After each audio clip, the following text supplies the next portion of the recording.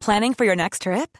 Elevate your travel style with Quince. Quince has all the jet-setting essentials you'll want for your next getaway, like European linen, premium luggage options, buttery soft Italian leather bags, and so much more. And is all priced at 50 to 80% less than similar brands. Plus, Quince only works with factories that use safe and ethical manufacturing practices. Pack your bags with high-quality essentials you'll be wearing for vacations to come with Quince. Go to quince.com/pack for free shipping and 365-day returns. Hey, Dave. Yeah, Randy. Since we founded Bombas, we've always said our socks, underwear, and T-shirts are super soft. Any new ideas? Maybe sublimely soft. Or disgustingly cozy. Wait, what? I got it. Bombas. Absurdly comfortable essentials for yourself and for those facing homelessness. Because one purchased equals one donated. Wow, did we just write an ad? Yes. Bombas. Big comfort for everyone. Go to bombas.com/ACAST and use code ACAST for 20% off your first purchase. Hey, I'm Ryan Reynolds. At Mint Mobile, we like to do the opposite of what Big Wireless does. They charge you a lot. We charge you a little. So naturally, when they announced they'd be raising their prices due to inflation, we decided to deflate our prices due to not hating you. That's right. We're cutting the price of Mint Unlimited from $30 a month to just $15 a month. Give it a try at mintmobile.com/switch. $45 up front for 3 months plus taxes and fees. Promo rate for new customers for limited time. Unlimited more than 40 gigabytes per month. Slows full terms at mintmobile.com.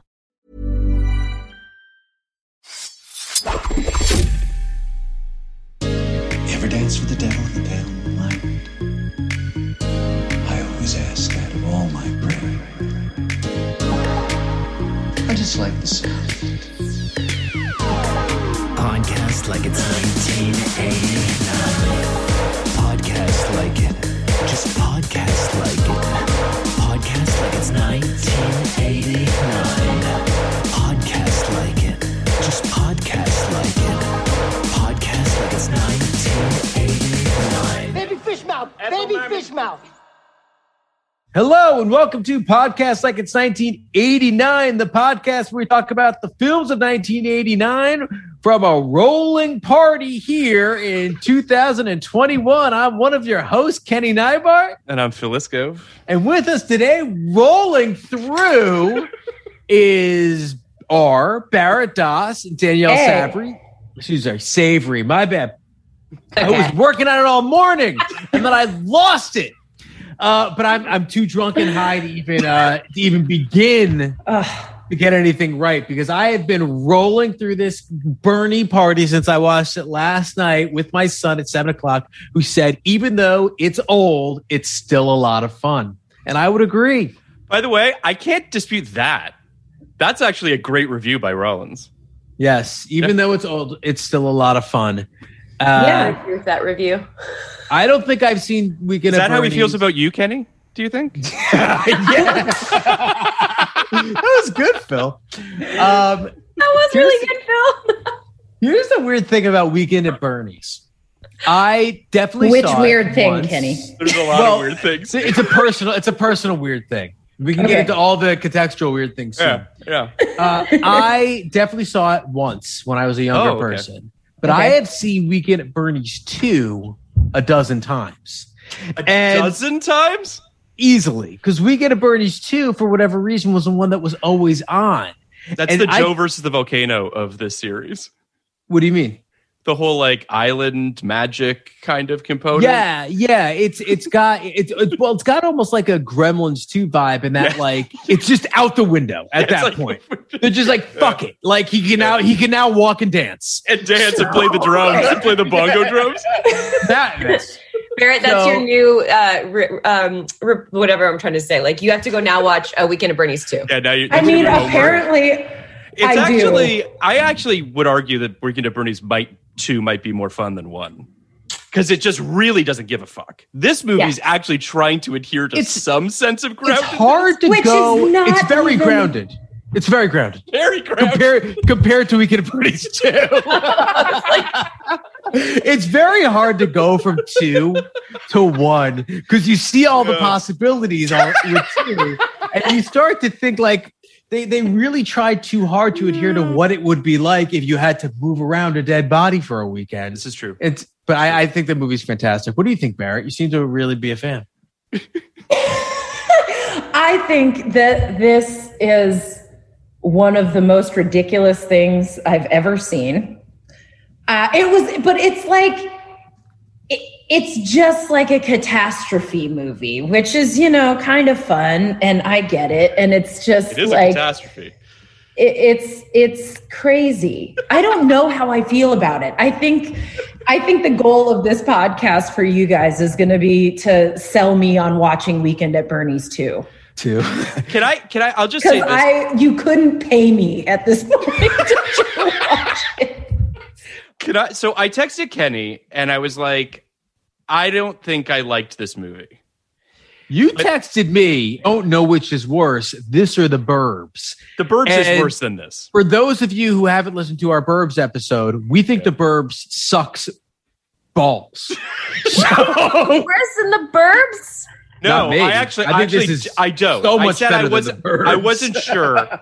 Here's what happened, okay, which is that I texted Kenny before the end of the movie. And then kind of by the end of the movie, it sort of got me back. Got you a little bit. That's cute. Because it's at a certain point, you have to really resign yourself to this movie. And if you don't, I think that then you might get annoyed with it. And I think I fought it for probably a little too long. And then at a certain point was just like, okay, I just have to get on his wavelength. Can I Please, yeah. Sorry, I got cut off when I was going to say something positive, which is nice. It's that I was watching this, and from an actor's perspective, it looked like so much fun. Oh, for sure. I bet they had a blast. I mean, I don't know how Andrew McCarthy managed to maintain that level of just absolute mania the entire time. Loved it. Thought he was brilliant. I mean, just on 20 the whole movie. Mm-hmm. Tripping, falling, wrapping people up in cords, playing Monopoly against a dead man. Just having the best possible time. Before we go further, I do want to give Danielle her opportunity to tell us why she very clearly loves this movie. So Danielle, what is it about Bernie that really gets you going? When you put it like that, it sounds so creepy. That movie about a dead man gets me going. Yeah, it's also a dead man who has sex with a woman too. For the record, I mean, that too. Well, rigor mortis, necrophilia. Yeah, straight up necrophilia. Yeah. Sorry, please. I love the movie. I grew up with it. I watched all the time. I watched Weekend at Bernie's 1 and Weekend at Bernie's 2. Naturally. I think out of all the podcasts we've done together at this point, you guys know that I have a love for some really cheesy, crappy movies. Don't couch it. Own it. I do. I love the movie, and rewatching it, I actually loved it more. I was and I think I really love it because you're rooting. I get that it's absolutely messed up that they're taking over this guy's house and dragging him around, and he's a dead body and the whole thing. But he wanted to kill him. I love what he did want to kill them. Tried to kill him. It's justified. Totally justified. He wanted to kill them. It's it's about two guys that just want to do well at work and end up getting to have a really fun, crazy, chaotic weekend. And it makes me laugh out loud. And it's not hitting me over the head with any big, this is. No, it doesn't have much to say. Well, I agree. I disagree with you. Funny, and I like it. I disagree with you, Phil. Okay. It doesn't have a lot to say on the surface, and there's not a lot to say about the morals and ethics of reanimating a dead body for, the purposes of getting laid. But it does have a surprising amount of satire about this upper crust culture. Yes. The party scenes with these creepy old men hitting on these young women were really kind of sharp and really funny to me. And the whole scene that they were, that they were lampooning, even though it was kind of, background noise, was really sharp. And I think it kind of was a perfect setting for this kind of movie. You could do a movie about two guys who like Danielle said, two guys who just want to do well at work, stumble upon something, their boss dies, and they have to make him seem alive anywhere. There's nothing about that has to be in the Hamptons, but they picked the perfect place where ludicrousness happens, and the only place where people are so drunk and self-absorbed and unaware of what's going on, and willing to just assume that everything's okay so they can keep using his house. The whole fucking island used his house. Right. So, or I don't know if it's an island. Was the Hamptons? I can't remember. The whole Hampton. Yeah, Hamptons Island. Yeah, I think Hamptons Island. Yes, of course. Everyone knows Hamptons Island. So that's where I summer. So I think that whether it doesn't seem like it's like some like brilliant light bulb moment for the writer and director. It does more seem like this would be a fun place to shoot a movie in a silly place, but it works perfectly. Andrew McCarthy and Jonathan Silverman's characters want so badly to be successful and to have all this money. But then when you see Bernie Hazard, he's being killed by the people that, he worked with, and everyone uses him for his things and actually doesn't give two shits that he died. So but I would say too, he that may as well be dead. How about that? He's better, it seems like, dead than alive, personally. Yep. It certainly it seems like he's better at sexing. There's that too. There is something, and Kenya, we've talked about this a little bit through this 89 series, but like we are in the midst of Reagan's America. There is a lot of sort of class warfare, the haves and have-nots to a certain degree. And Reagan was gone, right? Yeah, so 89, Reagan is gone, and we're living with like the after consequences of the Reagan administration, which is this is perfect. These dumb fucks with extreme wealth. Yeah. Can I just say this? I was watching this, and as I was in the middle of it, I'm like, this is like the whitest movie I've ever seen in my entire life. It's just in the sense that it's just so aggressively about like white male mediocrity. 100%. Yeah. 100%. And I mean, that's not what it's about. We can still sort of say like it's just like a crazy, because they make other movies like that later. I was saying to Phil before we started, like, this is like Friday, but in 1989 for with a lot of white people, Yes, and you want to know what? It's actually like, again, unintentional, I'm sure, but a really interesting meta critique of white privilege that these dumb fucks, again, because Jonathan Silverstein and Andrew McCarthy are Silverman and Andrew McCarthy are dumb fucks, can just walk right into this world, and because they're like, clean looking white dudes, everyone's just like, yep, why not? Of course you're allowed in this party. Of course we're happy to have you here. No consequences. Everyone's just like, but it's also totally like making fun of the fact that this guy's dead and no one seems to care, and they're talking to him like he's alive, and they don't listen to him anyway. Like it's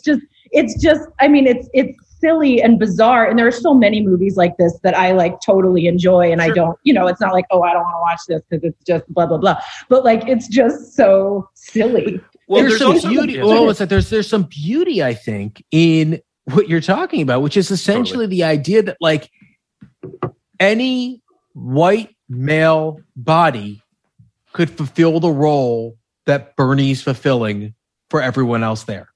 Literally a body. You just need someone to go to sit there in the middle of the house and pretend as if it's his kingdom, and people will be like, yeah, okay, sure. Andrew McCarthy. Literally. Or a dead guy. I mean, the dead guy is what I'm saying. Well, right. No, of course.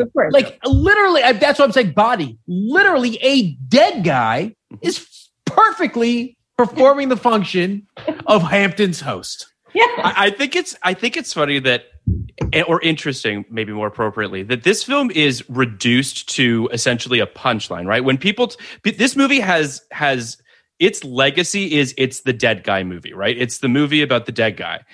And it's interesting that there's a lot more going on. There's a lot more satire going on in this film than I think people give credit to. But Phil, I'd also say, because I hear you, but I'm so happy that Daniel chose to do this movie, because this movie, regardless of whether it's good, bad, or unintentionally good or unintentionally bad, or who the fuck knows, it has a cultural footprint, like a pretty big cultural footprint. Whether it's, some people think like it's the dead guy movie, or one of my favorite lines in the history of Friends is in the episode, my favorite episode with the game show. Question was, what's Rachel's favorite movie? Where they lose the yes. What's Rachel's favorite movie? Dangerous Liaisons. What's her actual favorite movie? Weekend at Bernie's. I think there's a lot of that where like people's actual favorite movie is Weekend at Bernie's, and it does persist in a way that like almost doesn't make sense because the 2 stars, fizzled out. The director is not a really big guy. The writer is not a really big guy. The only thing they have is it's a dead guy movie, but there are other movies like this. Like the other movie that Andrew McCarthy is in that I love because it's my movie like for Danielle is Mannequin. I was literally just going to say Mannequin is one. He was saying it's his Weekend at Bernie's. I love Mannequin. It's the best. Mannequin and stupid ass fucking premises. It's so stupid, and I fucking love it. And we're going to talk. It's romantic too. It is romantic. We're talking about James Spader in Sex, Lies, and Videotape as well, and he's in Mannequin. But yeah, it's just like that was great, Barry. I don't know what that was. Are you just a really big James Spader fan? But yes. But the thing about Mannequin that's similar to this is they're both that high concept 80s comedy that somehow works.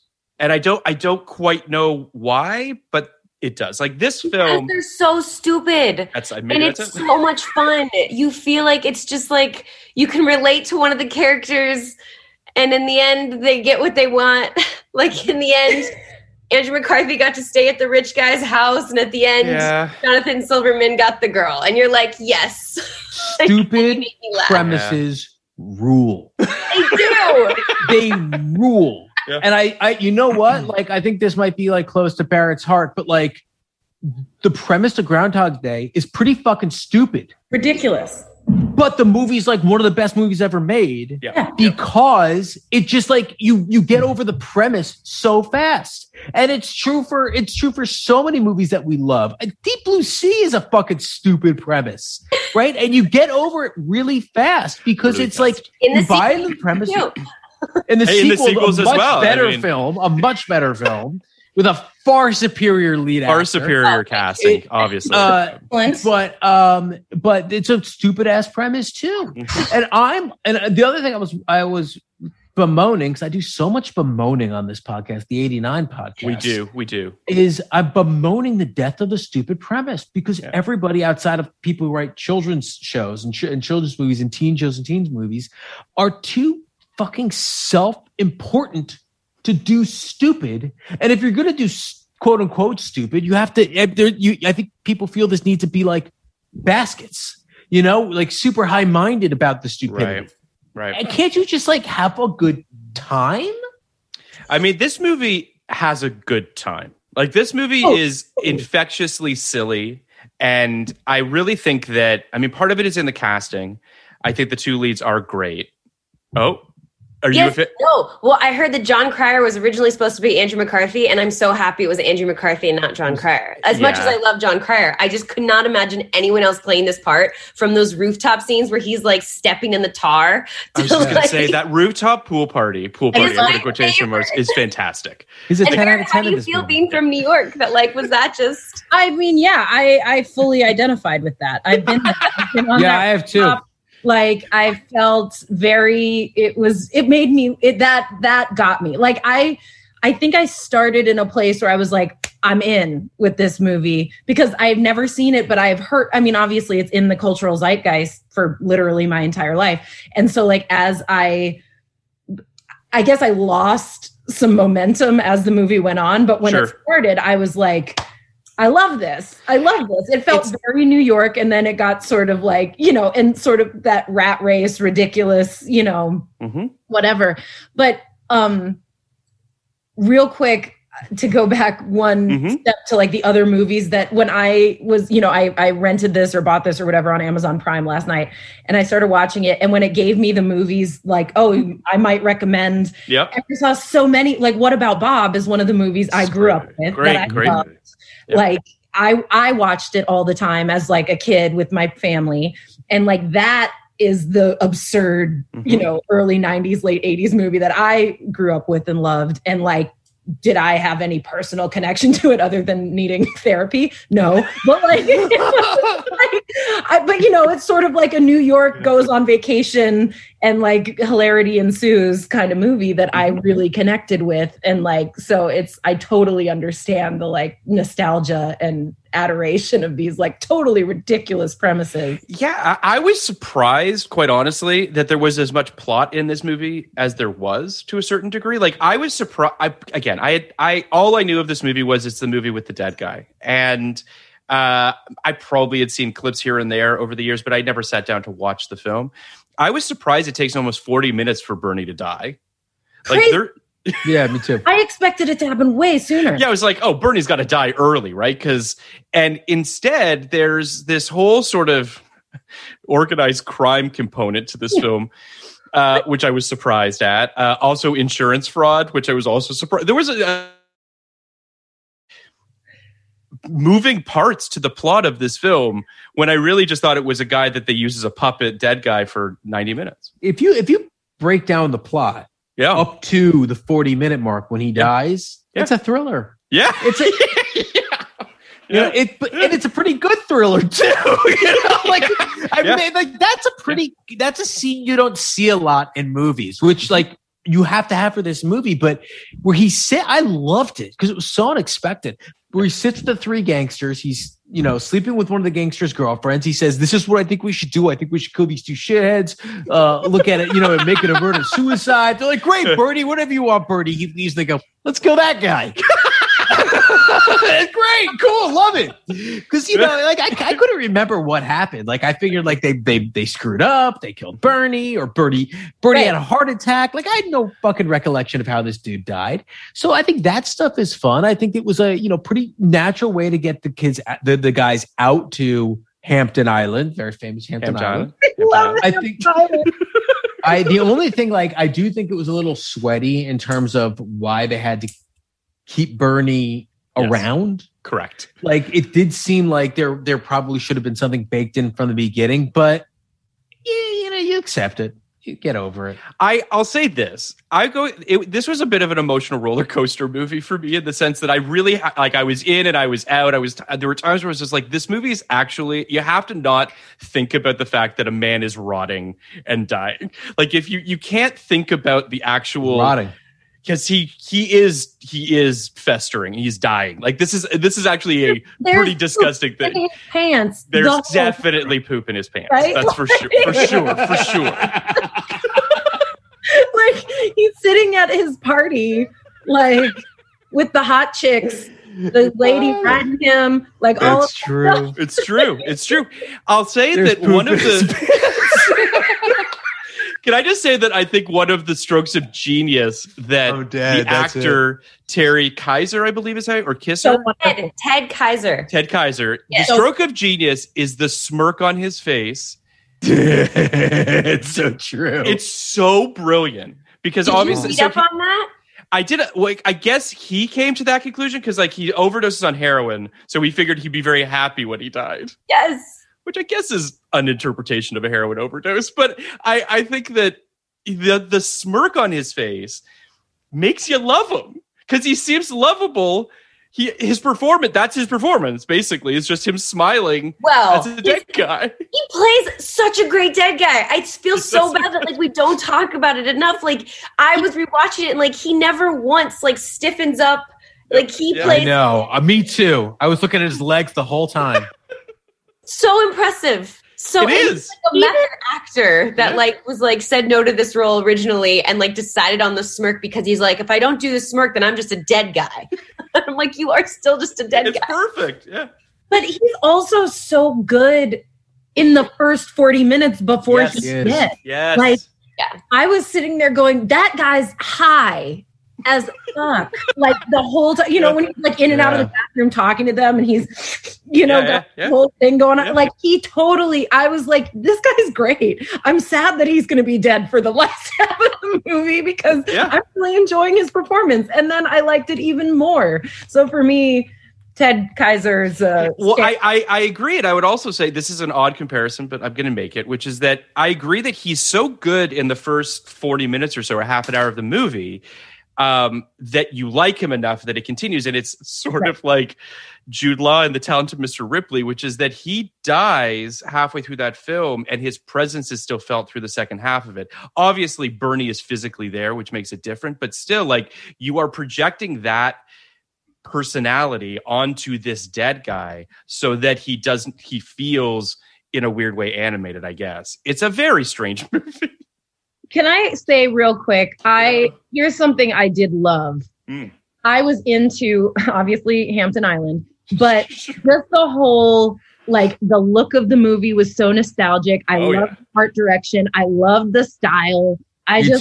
I was looking at it going, I want this to be my whole aesthetic for this summer. Like, how did you feel about that wallpaper on Jonathan Silverman? I knew as I watched that scene, I was like, Barrett's going to love that wallpaper. It is in his parents' apartment? Is that what you're talking about? Yeah. Yes. 60s vibe. The look of the movie, I personally really enjoyed. Like, all of the weird high-cut bathing suits and, like, just, you know, I mean, it's reminded me how, like, sexy that era was in this really hottest way, but you're still like, God damn, I want like huge hair and like a tiny swimsuit and just. I also think that like the boat for. I also think that as I was watching the beach portion of it, like once they get to Hampton's Island, I felt like there was a part of me that was like, wait, have I always thought that a beach party is Bernie's party? Like, it feels like that weird sort of like prototype you have in your head of a party in the 80s is Bernie's party. Yeah.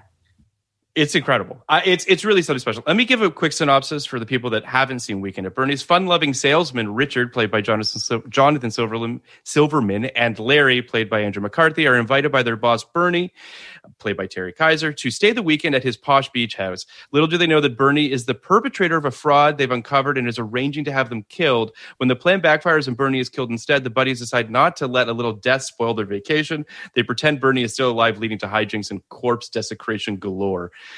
It's written by Robert Klein, directed by Ted Kotcheff. Weekend at Bernie's opened on July 5th, 1989, in 8th place behind Lethal Weapon 2, Batman, and Honey, I Shrunk the Kids. It would go on to make $30 million on a $15 million budget and spawn a sequel that we referred to. It's also a cult classic.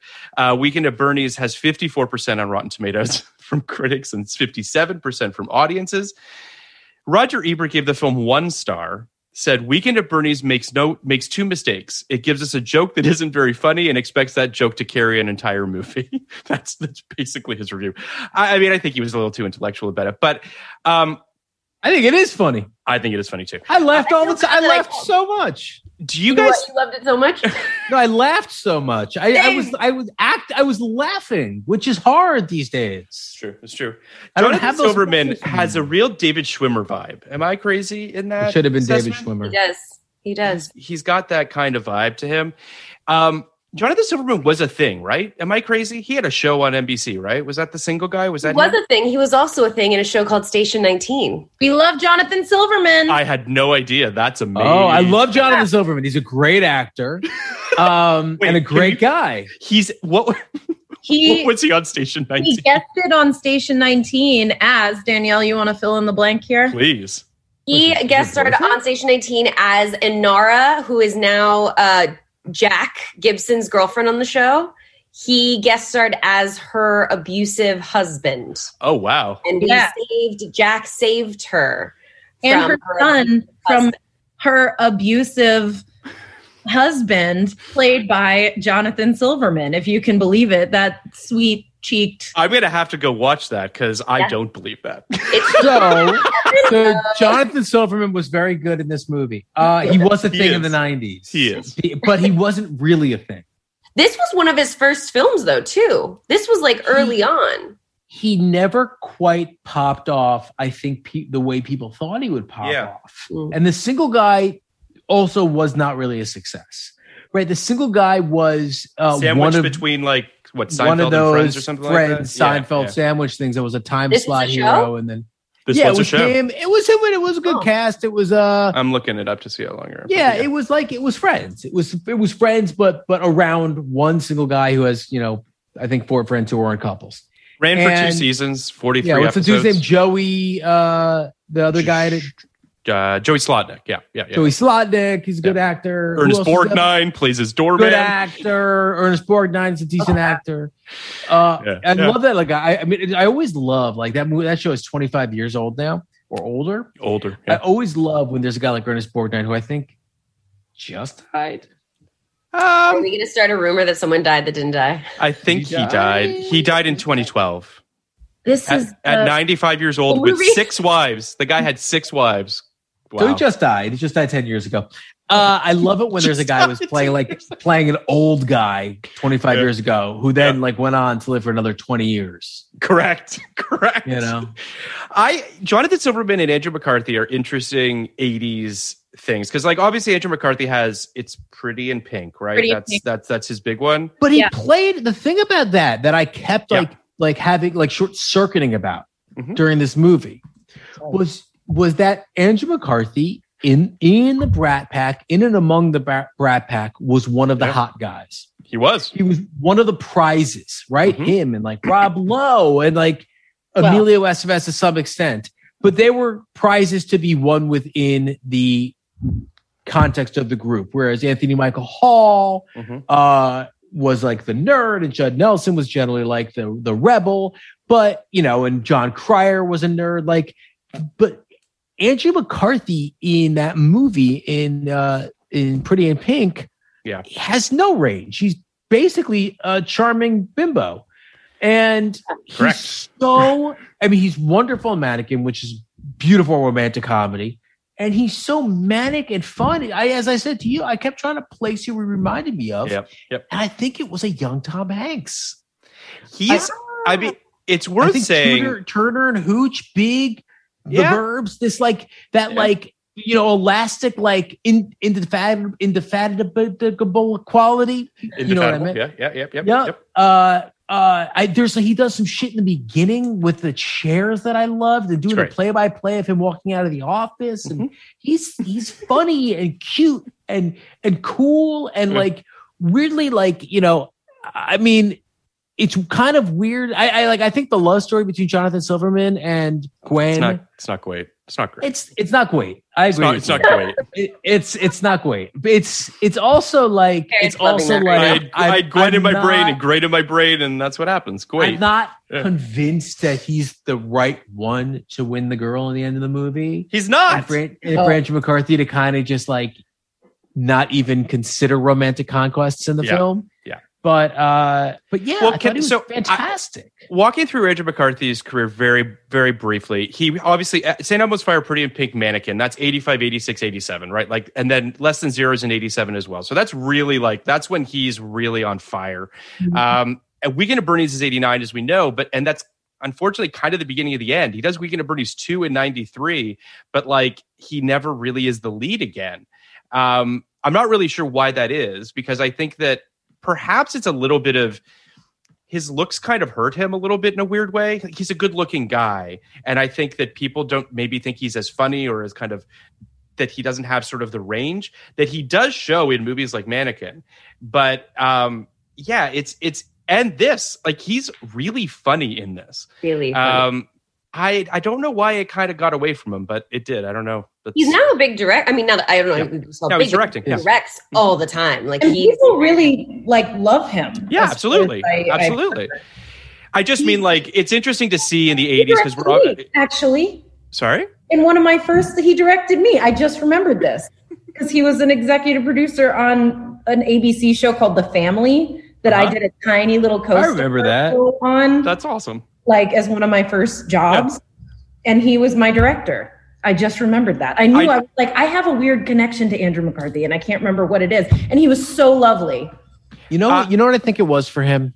Mm-hmm. I think he was a little ahead of his time in terms of this guy who kind of looks and feels like a beta, but acts like an alpha.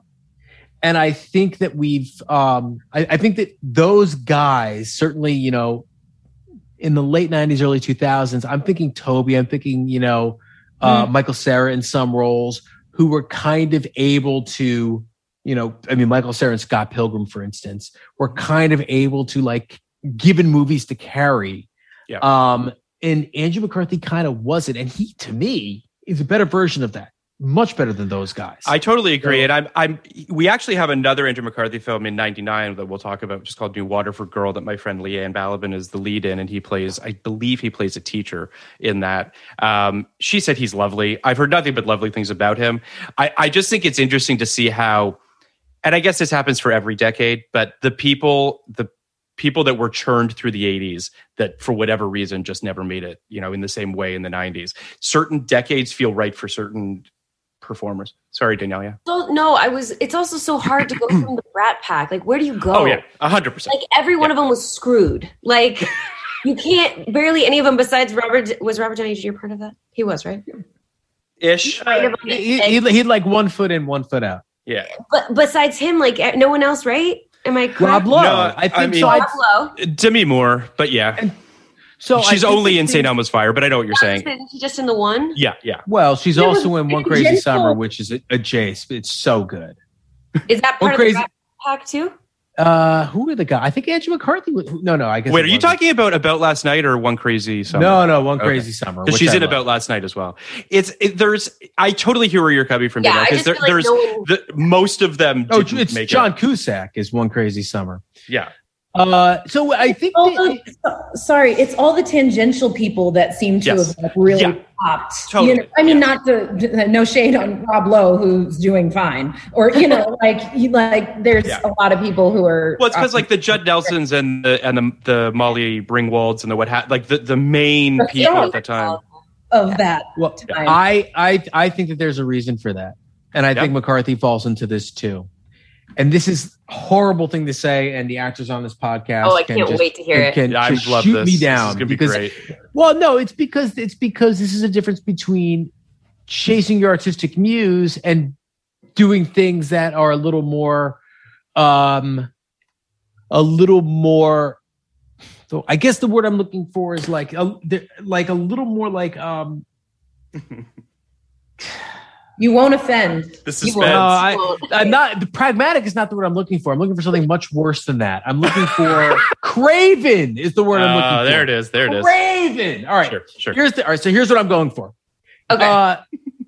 Take the people in the Brat Pack: Emilio, Judd Nelson, Molly Ringwald, Andrew McCarthy, even Anthony Michael Hall, Ali Sheedy. Okay. Yep. The people who didn't pop, who didn't really get a big jump out of it. Now think about their roles in the movies. Molly Ringwald plays uber high status in Breakfast Club and very low status in Pretty in Pink. Yep. Right? Yep.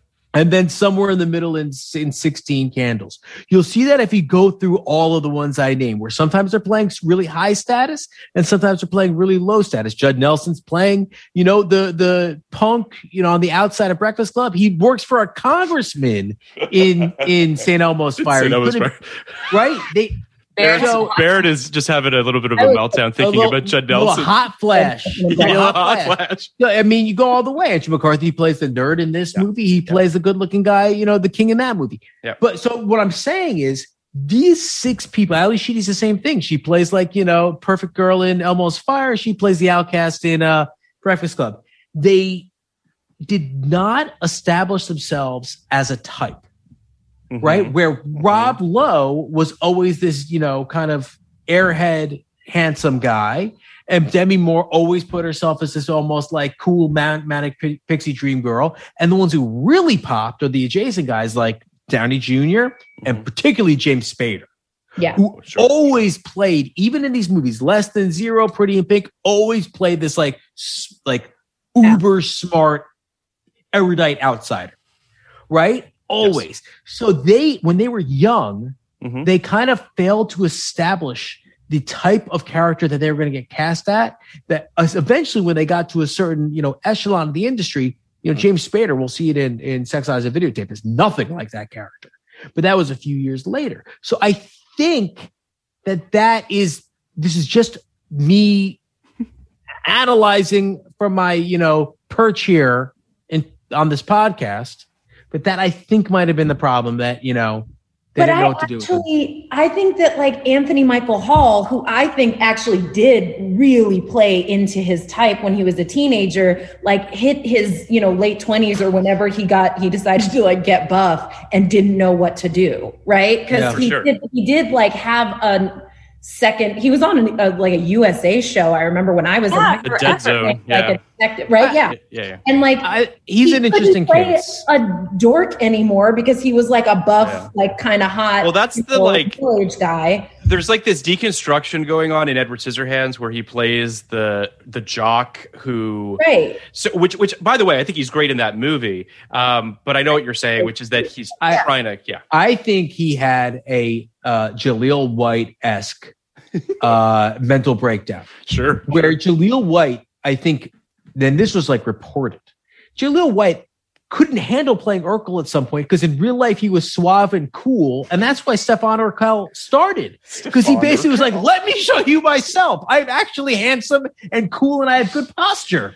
And I think Anthony Michael Hall went through the same thing where he. And by the way, if you watch him in 16 Candles, as messed up as that movie is, he's a little genius. Like he's so fucking good in that. I agree. And he's hilarious and wonderful. So funny and charming. And it's like the Ducky scene from fucking Pretty in Pink. Yeah. The entire movie.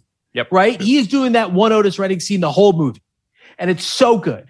But I do think he really probably had a problem playing the nerd because he's clearly not a nerd. That's just not who he is.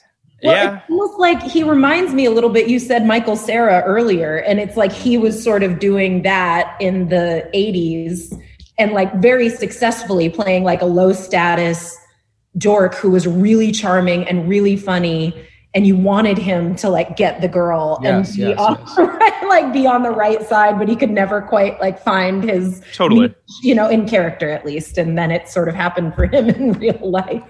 I think it's really interesting that the other two people that were considered for this film were Corey Haim and Corey Feldman, and it was going to be obviously aged down a little bit, and they felt that they were too young and they wanted to make the leads older, which, by the way, makes complete sense. Yeah. But at the same time, I sort of understand that, it does feel like on paper it could have been a Corey movie, and thank God it wasn't. No shade towards my beloved Corey Feldman. No, I do. It's interesting because then when I read that, I was like, License to Drive is sort of kind of Weekend at Bernie's a little.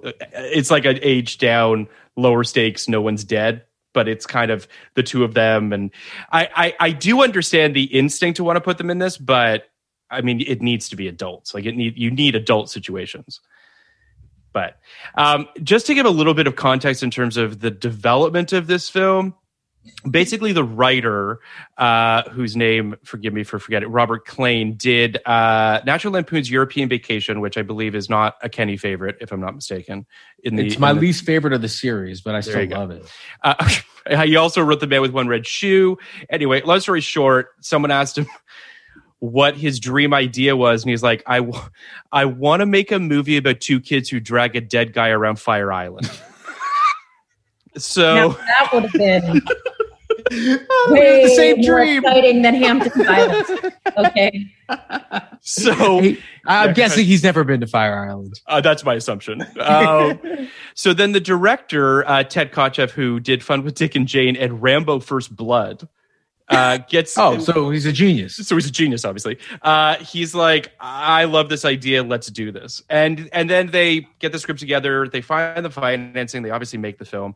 They screen the film, and Jonathan Silverman was quoted in saying, "Who the fuck is going to find this funny after the necrophilia scene?" And then obviously. I mean, I guess we all did. But it's the interesting thing too is, and I imagine this happens more times than not, which is that the movie tested really well. And I think the studio was very bullish about it and thought we've got a hit on our hands.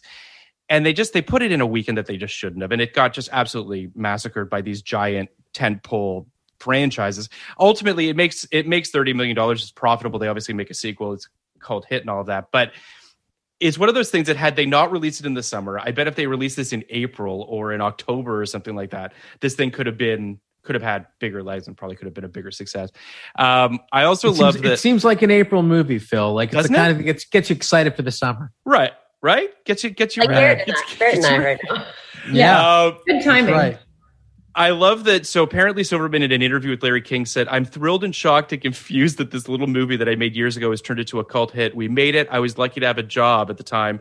I had no idea people would find it amusing. It's about a guy who dies on page 20 and we drag him around the Hamptons for the rest of the weekend." But it made people laugh.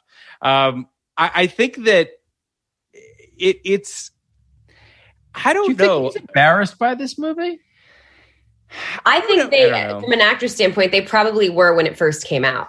I mean, they probably, like, if you say that Andrew McCarthy also didn't do anything great after this, like, he probably says or feels like a lot of it was because of this film. So I'm sure in the moment they were embarrassed by it or felt that it, I don't know, missed the mark. I would 1,000% pay money to see you and Barrett do a remake of this movie together. I mean, I would watch the shit out of it. I was going to say, I just want to like shoot my own horn, but that's like, I was watching this movie thinking if they tried to do this again, they would have to do it with women. And I think it would be totally different, like you could find more interesting and maybe funnier ways to like play some of this stuff. Yeah. But also, like, I'd watch the shit out of it. Well, you know what? For real, because women never get to do crazy movies like this. Like, I've been thinking about the 10-year anniversary of Bridesmaids just happened last week. Yeah. One of my favorite movies of all time. Great movie. I feel super old to think about that, and I know we're not, but that's crazy. 10 years. And like, I was thinking about it going, I love that movie because we get to watch a group of very funny women do a movie that's been done a million, not quite like that, obviously, but a million times with men and a bachelor party. But like, how much more interesting and innovative did it feel watching it like that? And so I was going, oh my God, this movie would be ridiculous if it were. Well, I would say they did. They tried. Was this the Rough Night? I was just gonna say, is this what you? Which used to have a great title called "Move That Body." And some idiot changed it to Rough Night. What movie? But Move That Body. I mean, Rough Night, but Move That Body. It's directed by the Broad City, Lucia. What's her name? I can't remember her last name. And there are two writers from Broad City, and Alana's Paul Downs, Alana Glazer, and it's about 5 women on a bachelorette party, and they get a stripper, and the stripper like basically falls and cracks his head open and dies. Correct. And they have to move ScarJo's his in body. it, isn't she? Yeah, I believe. Yes. No, it's a great cast. Yeah. And Jillian Bell is in it. I think. It's a great cast. But it, I think it suffers from being too self-important. It's not silly enough. It definitely wants to be fun. Yeah. But like, it's the Girls Trip vibe. I'm talking about Girls Trip, the movie. The Girls Trip vibe works really well for Girls Trip, which isn't at its core about moving a dead body. Yeah. But once you're getting into moving a dead body, like. How would you like to look 5 years younger? In a clinical study, people that had volume added with Juvederm Voluma XC in the cheeks perceived themselves as looking 5 years younger at 6 months after treatment. Look younger, feel like you. Add volume for lift and contour in the cheeks with Juvederm Voluma XC. Reverse signs of aging by adding volume to smooth laugh lines with Juvederm Volure XC. For important safety information and to find a licensed specialist, visit Juvederm.com. That's JUVEDERM.com. Not for people with severe allergic reactions, allergies to lidocaine, or the proteins used in Juvederm. Common side effects include injection site redness, swelling, pain, tenderness, firmness, lumps, bumps, bruising, discoloration, or itching. There's a risk of unintentional injection into a blood vessel, which can cause vision abnormalities, blindness, stroke, temporary scabs, or scarring. Talk to a licensed specialist to find out if it's right for you. I'm Sandra, and I'm just the professional your small business was looking for. But you didn't hire me because you didn't use LinkedIn Jobs. LinkedIn has professionals you can't find anywhere else, including those who aren't actively looking for a new job, but might be open to the perfect role, like me. In a given month, over 70% of LinkedIn users don't visit other leading job sites. So if you're not looking on LinkedIn, you'll miss out on great candidates like Sandra. Start hiring professionals like a professional. Post your free job on linkedin.com/people today. Fucking open it up. Yeah. You know what I mean? Like, open it up and like go wild. Well, because it's like it goes to Rough Night feels more like it's trying to do very bad things, which you guys might remember that which is honestly like a very bad movie. It's not a good movie. For some reason, like people like misremember that as like a good movie. That's an upsetting movie. It's a great cast. It's just the tone of it is all off. I just think that the thing, and we talked about this at the beginning of this episode, but it's worth reiterating that this movie is fun, even if the concept is kind of gross and weird. And that tone, that high wire act that this movie is somehow finding is tricky. And I think that I guess what I'm saying is like, the premise of the movie is only as insane as you'll let it be. Yeah. And in Rough Night, like they play it pretty straight. Like the complications are that they have drugs on them, that they're professional people, that they're nervous about this dead body being, like being the ones who are accused of murdering him or being held responsible. All very real world problems you would have to deal with if you were in this situation. Bernie shit, it's not any. They talk about it for half a second. Like, is it going to be us? But very quickly, it's like, how can we use this to our advantage? Which is fun, and it's like that's no one ever wants to be a bad person, and I'm sure that they're like, how do we make every actor in this show or every character be likable at the end? When I think it ruins it, because really, if you think about it, their characters in Weekend at Bernie's are technically horrible people. You have to enjoy what you're doing. Yeah. Like they're enjoying it after the first, after they have that brief discussion of him being dead. It's like you said, they're playing it to their advantage. They're driving around in the boat, just having the best time, like doing whatever. And that's the movie that I feel like women never get to do. Yes. Right? Yes. Like, I think in being terrible. Yeah. Cause I think that there is this idea that like, we never got, women would say, women at large, we never got our very bad things. So let us do our very bad things. Yeah. You really want, go do it, I guess. But that movie sucks and it's a blight on society anyway. Like, that's not what you want to do. Like, don't do your Weekend at Bernie's. Like, have fucking fun with this. I agree. Like, I think like Barb and Star is a really good example of like, let's go fucking nuts and have fun. Yes, couldn't agree more. And the thing about I couldn't help but think like, do your Weekend at Bernie's 2 as well. Like Weekend at Bernie's 2, which is obviously even more gonzo and just goes completely balls to the wall. I mean, it is the Barb and Star of the Weekend at Bernie's movies. But I do think that Kenny's absolutely right. Like, you're all absolutely right, which is this film is infectious in its own way because everyone's having a good time. And I think part of the problem with comedies today, and one of the reasons why I think Bridesmaids is as good as it is because they shot, 1 million hours of footage and it just has that sort of electric, improvisational kind of component to it. And I think that a movie like Rough Night is trying so hard to be clever and sharp and it's just, it gets lost in the I also think, and Kenny and I have talked about this a lot on this 89 podcast in general, but these movies are just simpler. Movies were they allowed a premise to be a premise. They didn't get too mired in how jaded an audience was or how smart an audience was.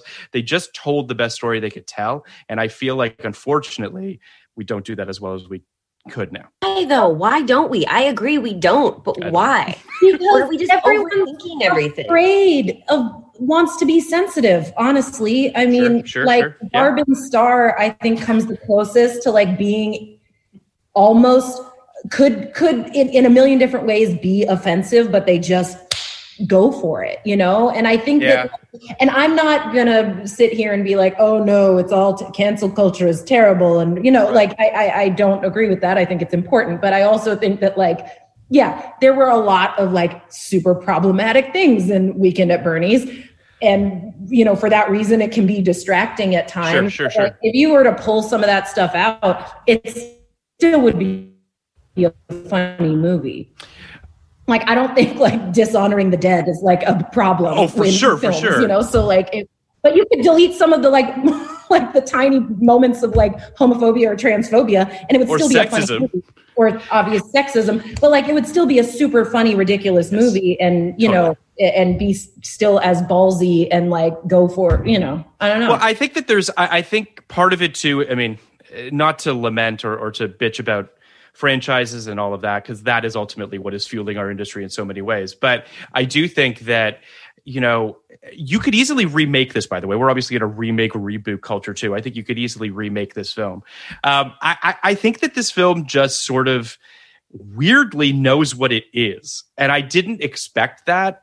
I didn't expect that this film would be as confident as it actually is in a weird way.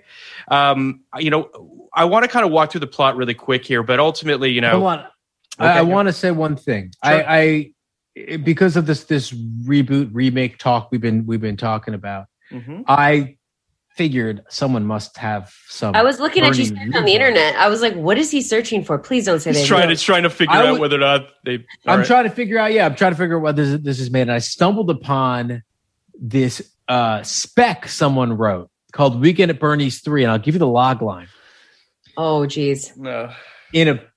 I'll preface it by saying it's good. In a pitch black comedy satire of the Hollywood reboot craze, 80s teen heartthrobs Andrew McCarthy and Jonathan Silverman attempt to restart their fading acting careers with a new sequel to their biggest hit, cult classic Weekend at Bernie's. But a gruesome mishap has them treading curiously familiar ground. Well, because you can't. I love it. It's hilarious. I don't hate it. They bring back the real guy, Bernie, and trying to get him back, and then he dies, and then they're. How do you wait? This is the easiest pitch in the world. You bring back what's his name, Kaiser. Yeah, and you need him for Weekend at Bernie's 3. Obviously, you need him, or else there's no movie. And he dies, and then you're carrying this motherfucker around. Oh, I see what you're saying. Are you shooting the movie within the movie with an actual dead guy? That's actually pretty brilliant. That's actually pretty brilliant. It's so funny. I actually do like that. Unfortunately, you can get all the players back. Easily, and they would love to do it. Netflix would buy that tomorrow. I want to see if I can buy this from this dude. You should. But just to go through the plot of this, we meet Larry and Richard. They're two sort of low-level financial employees at an insurance company in New York City. Here's the other thing too. This movie, and I'm sure Kenny obviously can attest this as well.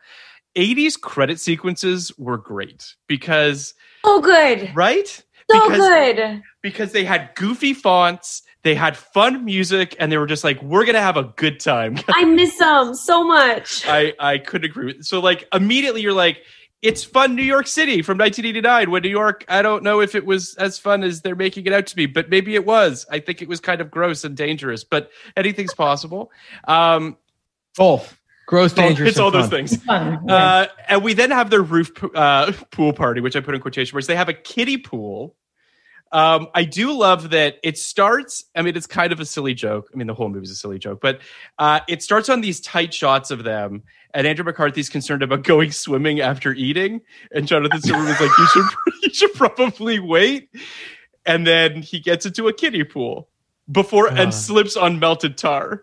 Yeah. I love the way he falls into that kiddie pool. It's great. Same. It's great.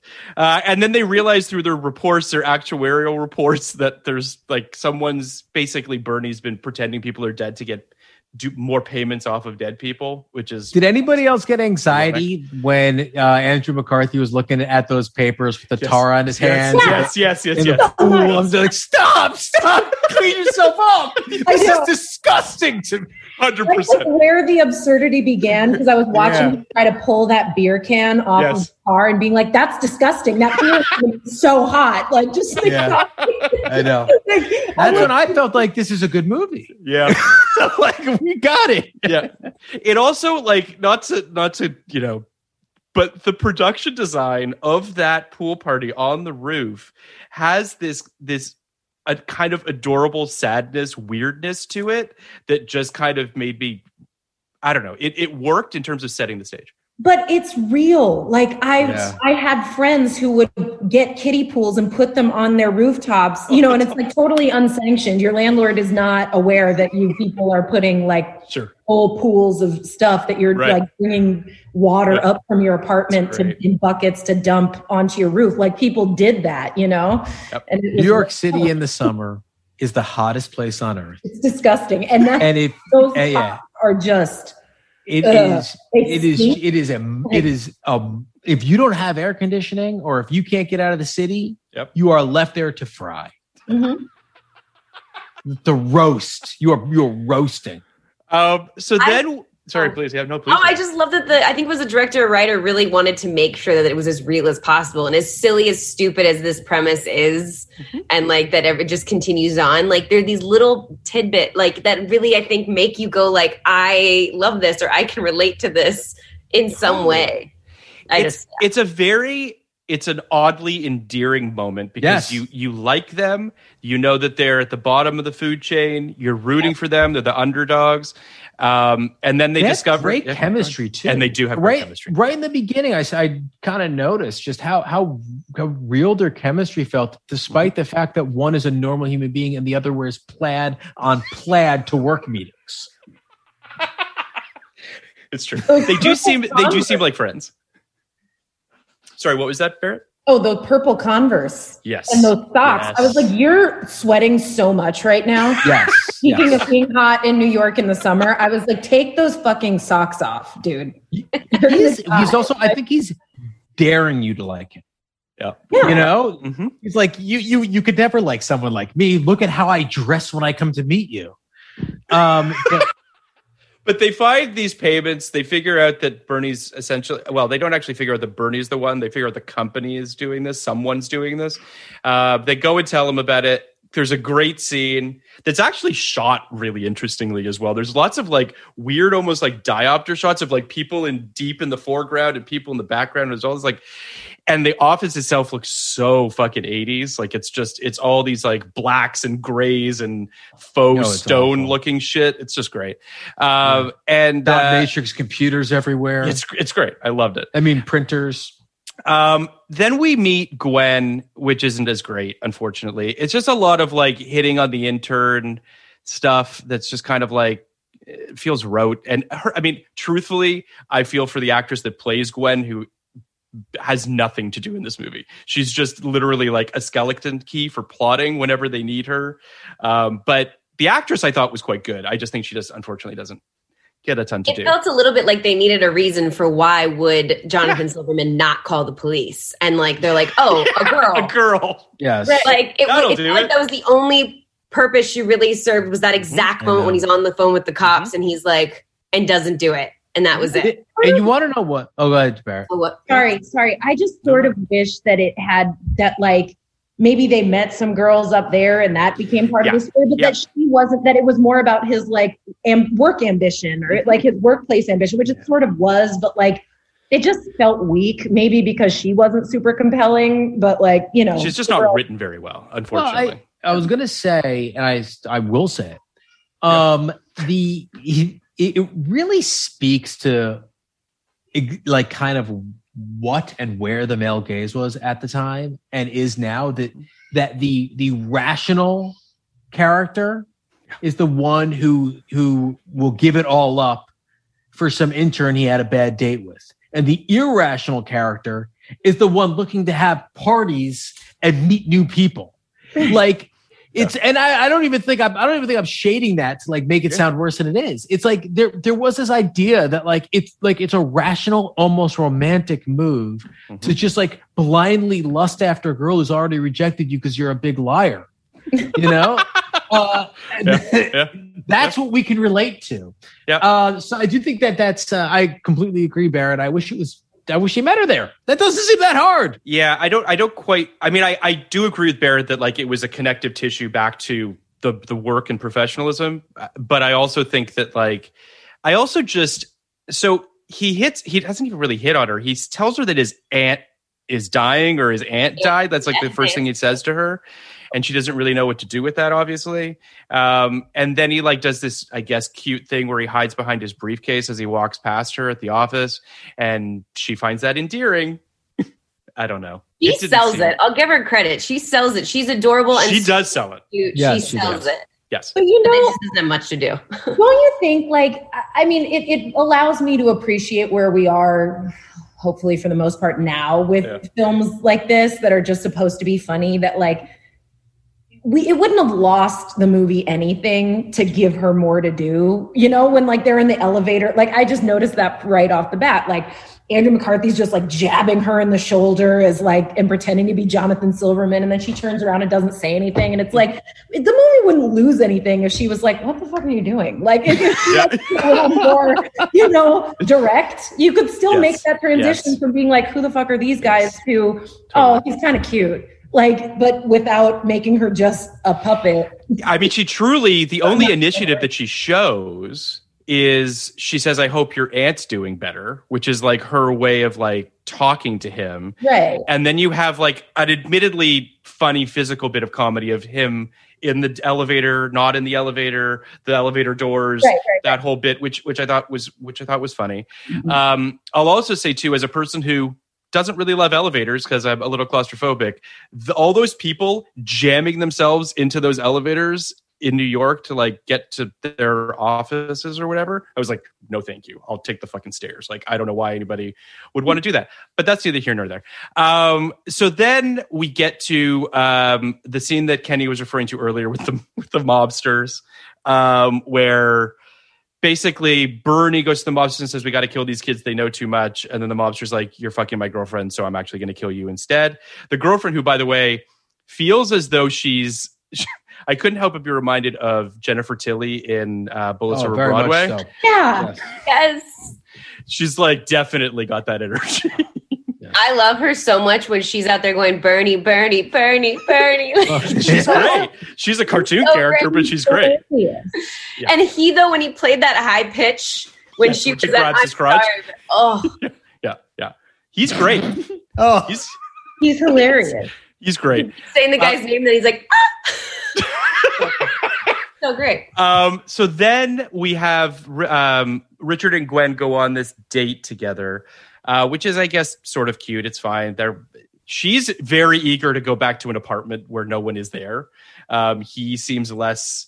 Because that doesn't exist in New York, obviously. Apparently not. But he takes her back to his parents, as we mentioned, with some tremendous set design. And there's a whole bit where like he talks about his parents dying, and then his father walks out in underwear in the middle of them making out. It was so funny. Which was fantastic. And that's the director, by the way, of the film. Awesome. Oh, really? Oh, which good is for amazing. Him. What a king. I thought so too. He's fantastic. And then Richard pretends that he's the butler. Amazing. He went too far. He went too far. What is the line? Because I was watching with my boyfriend and we both laughed out loud. What does he say when his son's like, "You can go"? Yeah, you can lay out my clothes. He's like, "I'll lay you out." And he's so dry. He is so dry. I love that too. He's fantastic. He's wonderful. So then Bernie. Oh, I forgot to mention that Bernie invites them to the Hamptons, Long Island. I guess is that where it is? Or where is that? That is where the Hamptons are. Of Long Island. Yeah. But he does say Hamptons Island. Like he does say Hamptons Island. Yes, and I did Google Hamptons Island because I was like, is there something I don't know about the Hamptons that they? I know the FOMO was coursing through my veins. You were like, "Wait, is there a Hamptons Island I need to go to?" Yeah. But so he invites them for Labor Day weekend to this party. I'm assuming he invites them there because that way he'll know they're both there so that they can be killed at his party.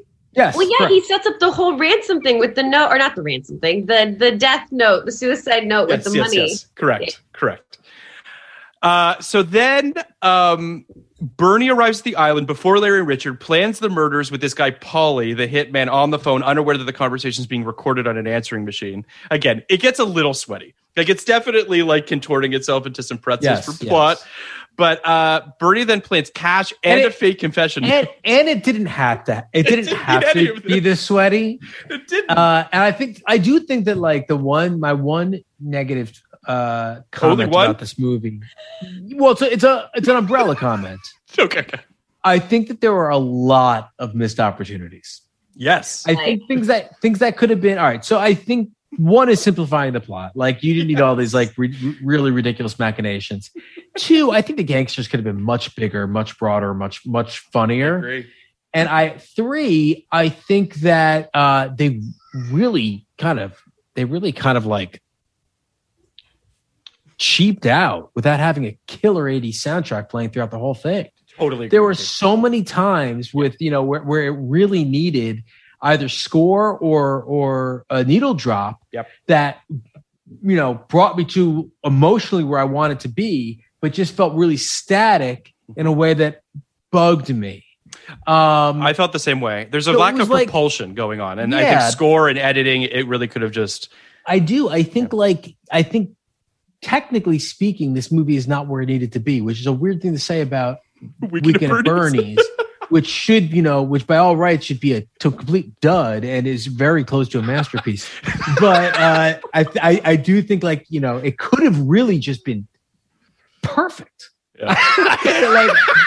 I actually think the movie is perhaps 5 to 10 minutes too long. I think that if it had just been tightened a little bit, and to your point, Kenny, I don't even need I didn't feel that way 80s. At all. I think that there's a little at the bit, 80-minute mark, because it only had 20 minutes left or 12 minutes left. At the 80-minute mark, Rollins, my son-in-law, it's almost over. It flew for us. All I'll say is, more importantly, I didn't need 80s hits. I needed 80s songs. I just needed I needed something that was just giving it a bit of a kick in the pants is really ultimately. Yeah, it's that ridiculous theme to the movie, which was terrible. It was perfect. So good. It was so good. I disagree. Yeah. I loved all the music. I don't think it needed any more music or any different music. That was stupid, cheesy tunes that it played. They remind me of that movie. I just needed more of it. That's all. I just needed it playing the whole movie. I want no down. Because in Weekend at Bernie's 2, there is music playing throughout the whole movie because it's actually diegetic music that's important to the plot. And that's a vibe that I kind of was hoping that would be, running through this movie. This movie feels a little bit early 80s. And I say that as a criticism before they kind of recognize the power of the soundtrack. Mannequin is, it's great. That Starship song? That Starship song at the end? It is such a good fucking song. So fucking good. You're going wow, okay, this became a podcast about the music in Weekend at Bernie's. I appreciate it. I just don't think I didn't think about it once. And as you're saying it, I'm it's they almost relied on the energy of Andrew McCarthy primarily to just careen them from one thing to another, as opposed to the editing or the music or, whatever else. It just was sort of the characters sort of stumbling from one thing to another with all of this momentum. Speaking of music, that end, Speaking of music, as the expert, what is there a Weekend at Bernie's musical? No. Could there be? Is really my question. Yeah, there could be. I swear to God, they're making everything into a musical right now. There's some shit that I'm hearing about. You're just saying the bar is so low, but don't you think this could be really good? Well, I think it could be an amazing. I know who I would cast as Bernie. First of all, Andy Carl, who I did Groundhog Day with. He would be amazing. I mean, he's a little young for it right now. You're saying that your friend would be amazing playing the dead person. Yeah, because he's a great dancer and he's an amazing physical comedian, and he's really charming and could do the first part really well. And then it would hinge on an incredible physical performance from him. And they would have some massive dance numbers with him. Just exactly. Well, this makes me imagine how cool that would be. It would be great. Are you seeing a merging of 1 and 2, Kenny? Are you seeing this musical as being sort of a blending of the Bernie movies? I almost am thinking it's a new thing altogether. Interesting. With very much of the spirit, very much these same characters, but kind of a new storyline. And I'm almost thinking because I do think you want Bernie to be as active as possible. Yeah. Right. So I don't know how you get there, but maybe Bernie is like a wedding singer band, like a wedding band singer. And that's what they need to do with him, or something where something where you get him up and moving and singing and is very I think that works. But is that not where the magic of the second one perhaps could come into play in terms of, he does get pretty reanimated in that film? It could, it could. And I like that stuff, but I think the puppetry we're talking about would be amazing. Well, yeah, I mean, there's so many things they do now. We did some amazing shit in Groundhog Day, but also, we didn't use anybody getting pulled up into the, I can just picture them strapping him into something. Yes. And this is also making, in the theater, which they can make happen now. You go big. There's all kinds of crazy. Because now I'm thinking that Bernie's starting to feel like Warhorse. Yeah. You know how they did the horse with the puppets? Yeah, that's right. Yeah. Yes. It's great. Well, guys, I we're obviously going to do this. So at this point, Paulie arrives and kills Bernie with a heroin overdose, which I got to be honest, it's kind of a clever way to kill somebody. Great. Kind of a good way to go, too. I'm sure it is. So Larry and Richard arrive. They're at Bernie's house. They're shocked to find that Bernie's dead before they call the police. The guests arrive at the party, and no one cares that this guy is dead, essentially. And they put some sunglasses on him to conceal his lifeless state. I don't know how concealing it is, but all that being said, fearing that they're going to be implicated in Bernie's death, they want to maintain the luxury of this house for the weekend, and they decide to maintain this illusion. The sunglasses are iconic. Of course, I'm not against the sunglasses. I know. That so sometimes it's iconic. Sometimes the aesthetic is worth the sweatiness, and I do think that John Silverman very quickly says I can't look at his dead eyes or some shit like that. Yeah, something. And that's why they keep putting sunglasses on him. But it's a great look. That's what I would do with the dead guy if I was trying to make him look alive. It becomes less of a great look when his wig, his toupee comes off, and that clearly that bald, that clearly, all of it, it's absurd. But yes, it's. But then there's a weird thing that happens where Richard and Gwen go to a lighthouse, and Richard gets blinded by the lighthouse. It's just weird stuff that I don't know why we needed the lighthouse. I mean, I guess that was them trying to probably, you guys can correct me if I'm wrong, but them trying to build a relationship because there was none between them. Sure. Because even in the end, you're like, wait, why is she with him? He lied to her multiple times. No, I agree. The lighthouse feels like world building in a weird way. Which, it was, if you're kind of not overthinking it, it's cute and adorable, and he falls and hurts himself, and she's able to take care of him. But, and then she almost, what is it right after that she almost has sex with him on the beach, and then Bernie washes up, and Bernie cock blocks him, essentially.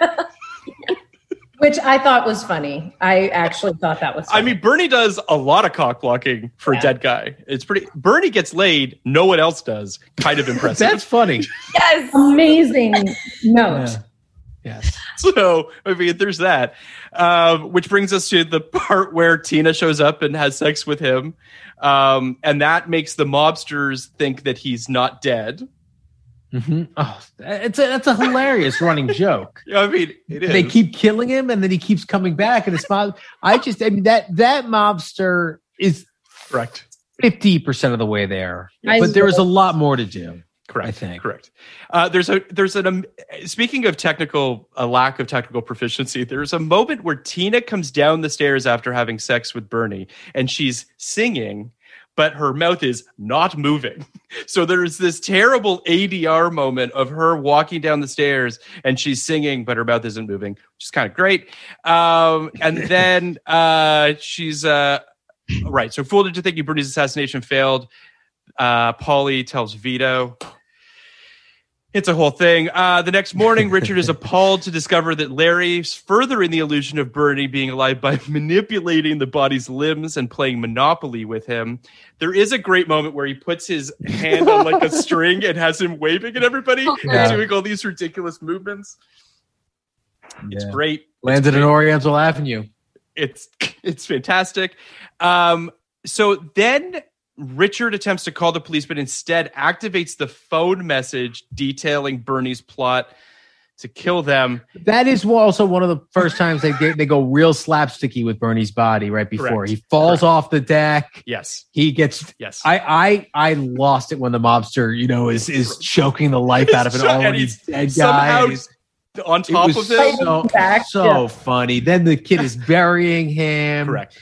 And I like that they, Wait, sorry. I love that kid so much. How is that? That kid is you. Barrett, that kid is you. It is. That kid is you. That kid, what does he say when he like turns around and he looks at him and goes, He's like, fuck you. What do you mean? I was like, that is like the gif I want to use for everything. Like, I just want that little image of that kid being like. That kid's the button on the movie. Oh yeah, he's amazing. At the end, love him. Like it's great. Then we get the bald head thing, the stapling of the wig. I don't know that we needed that, but I mean, I guess I want to say one more thing about my son, please. which I can't stop. So when we watch PG-13 movies, he's very into finding the one fuck. Yes. You know, when they say fuck, and it happens earlier with some woman says fuck, and he's like, that's what they use the fuck on. So the kid does this. Yeah. And he goes, I think they would have used the fuck on that if they hadn't already done it. And he's like, I think they should have. I think it would have been funnier. It's a good note. It's a good note from Rollins. Yeah. Then we get this very elaborate boat sequence that really feels like them. This was where they went all out. Budget wise, feels like the boat not stuff. Soundtrack wise. This is where they needed some real fun, kind of jumpy, I'll agree. Okay, I see that. I see it. Because they're trying to get off the island and they can't. So they keep trying to get off the island and they keep getting thwarted in these various attempts. And they keep getting stuck with Bernie. Like it's weird in the sense that like they kind of just want to dump Bernie and get the fuck off the island, but Bernie keeps like reemerging in their lives essentially. So you have this whole boat sequence dragging Bernie behind the boat and hitting his body on these metal pillars along the way. It's hilarious stuff. It's hilarious. It's good stuff. It's just great. The boat pulling out though gave me a lot of anxiety. Yes, like a lot. Yes. Being hooked to the dock still, the anchor being people, Andrew McCarthy just not being able to drive that entire scene. I was like, just move on to the next. It's kind of stressful to watch. Yes, because it's really fucking dangerous. Like you're just anyway. So they eventually get onto the open seas. They do all this shit. Then they run out of gas. Too much. This movie's too so then they have to go back to the island with Bernie.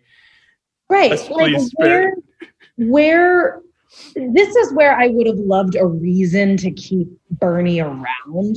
Like, like an actual, like a plot. I know that it might have made everything even a little more ridiculous, but like, why wouldn't you just dump that body and, I mean, I guess he was their flotation device or whatever, but it was just sort of like, it made all of a sudden I was thinking about like, why have they kept this body in so long? It was bad. Staged it, like had a hilarious scene where they stage it in his house and then, they get off scot-free or whatever. But like, I know that's not the plot of the movie. I was just sitting there going like, why are they dragging this body out into the ocean and they're not even going to do anything with it out there? Mm-hmm. Well, it was bad. I mean, it was there, and this is like, it could have been a lot better, but it was on the answering machine. Oh, right. Bernie said, don't kill him when I'm around. So their idea was, if they're with Bernie, they won't be killed. Right. It was lame. I think there could have been a million better reasons, but I do think that is the contextual reason why they had to, use his body as a kickboard. It feels like they're using him as cover. Right. And in the hopes that if he's around, they won't get killed. It's again, like an unnecessary thing that doesn't, totally work. But they get back there. Paulie's now unhinged by his apparent failure to kill Bernie. They return to the island. Gwen confronts Larry and Richard, who now confess that Bernie is dead. Paulie appears, opens fire at Bernie, then turns his attention to Larry and Richard and Gwen. He's chasing them around. Then Larry's able to tie him up in the phone cord. Paulie's trying to bite him the entire time. Correct.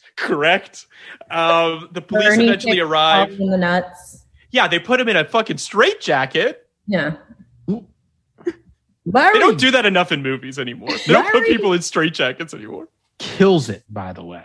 Yes. Like the fact that Larry single-handedly, because Silverman comes out with the lamp, he never uses it. Never. So he single-handedly takes down this mobster with a phone cord. And then they give him one of these. Yep. Like boxes him down. Yep. Like it's so cool. I'm so into him at that moment. And then the police take Paulie away in a straitjacket. Bernie's loaded into an ambulance. However, the gurney rolls away, topples off into the boardwalk, dumping him on the beach directly behind our three main leads. And they run away after noticing him. After The Burbs, which was another movie that ends with an ambulance crashing and a gurney coming out, this feels like maybe this was a trope in the 80s that I didn't really know about, which is gurney hijinks. But yeah, all but that this being is hilarious. said, Honestly, it's great. Don't even know why we haven't used that on Station 19 yet. I really feel like you guys should. Come on, it feels like a Bernie, missed opportunity. It really does. So, yeah, and then basically the young boy comes back and starts scooping buckets of sand over the body, burying Bernie. I had this weird feeling at the end of feeling sorry that Bernie wasn't getting a proper burial. At this point, this guy's been through enough. Can we give him a proper burial?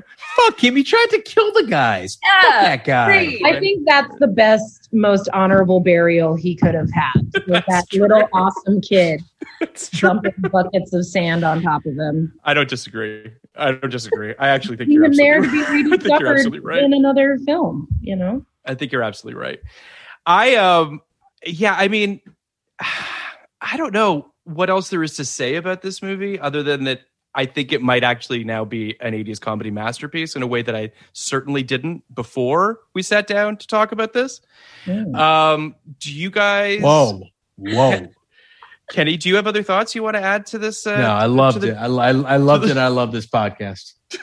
Danielle, I feel like this is your movie. So I mean, this was you concocted this. You made this happen. I did make this happen. So are there any other, feelings you have about this film that you want to relay to the masses? No, I think it's good whenever we talk about it because you make me realize little things like, yeah, I guess it kind of got a little weak and slapstick right in the, right. Forced the way through and then kind of wrapped it up at the end. Maybe you're right. It needed some better 80s music, I guess, in that part as well, even though I do love the cheesy music at the beginning.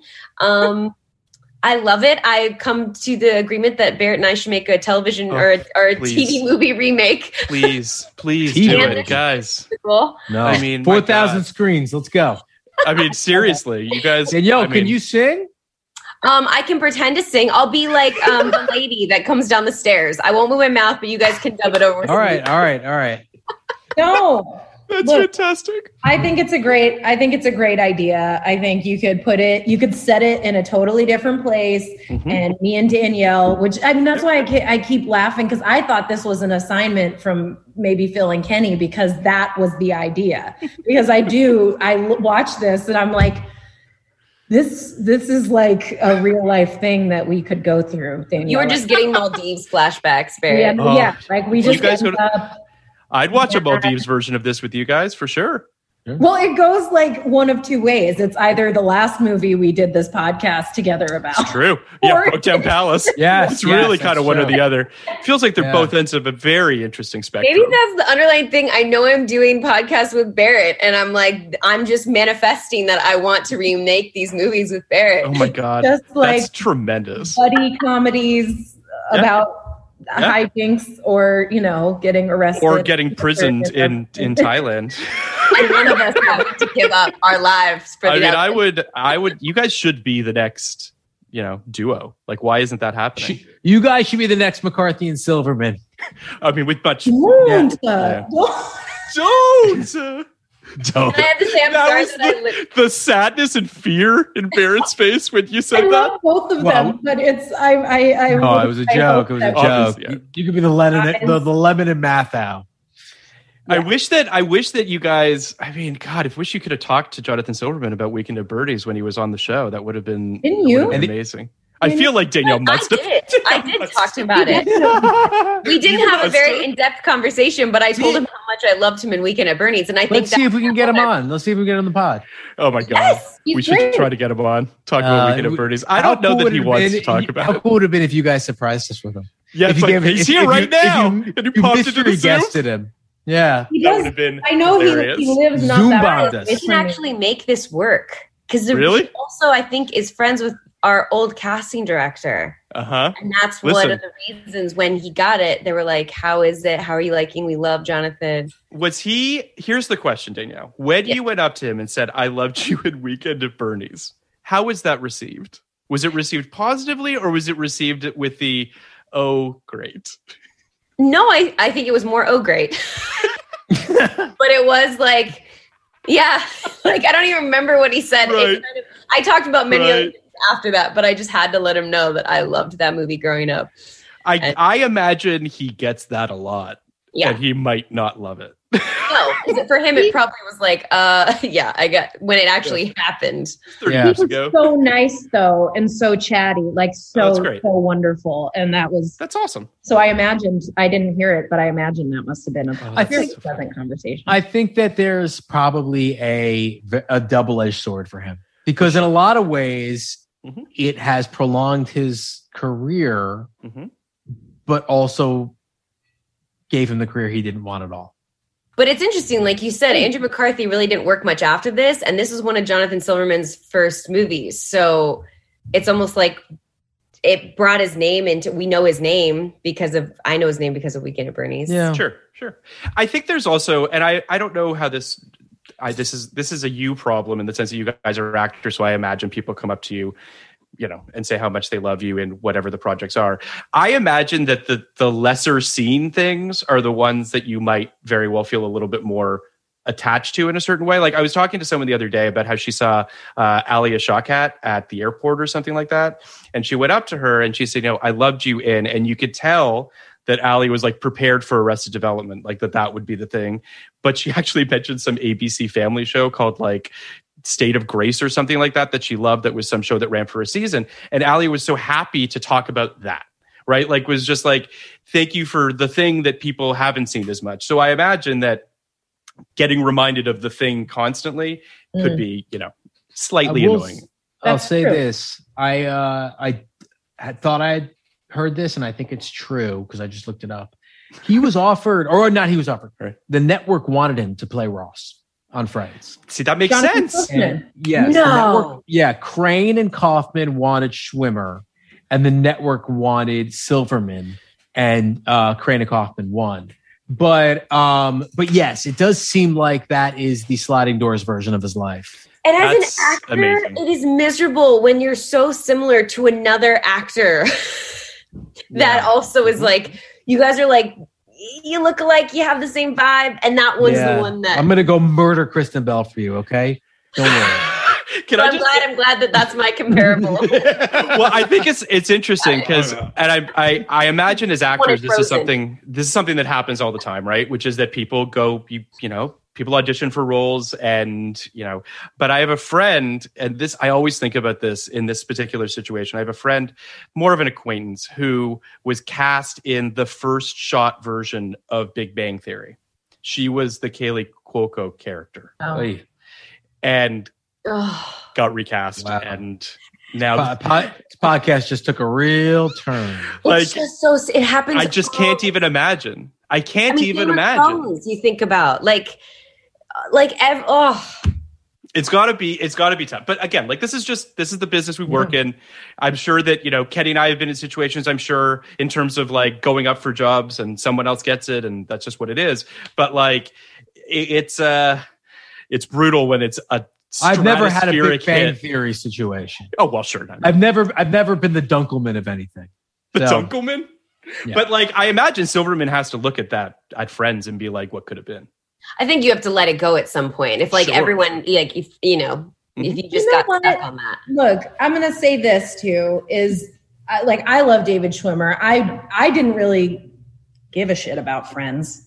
But I didn't watch Friends at all. I wasn't allowed. We're friends, Barrett, because we might be the only two people in the world that don't care about Friends or watch Friends.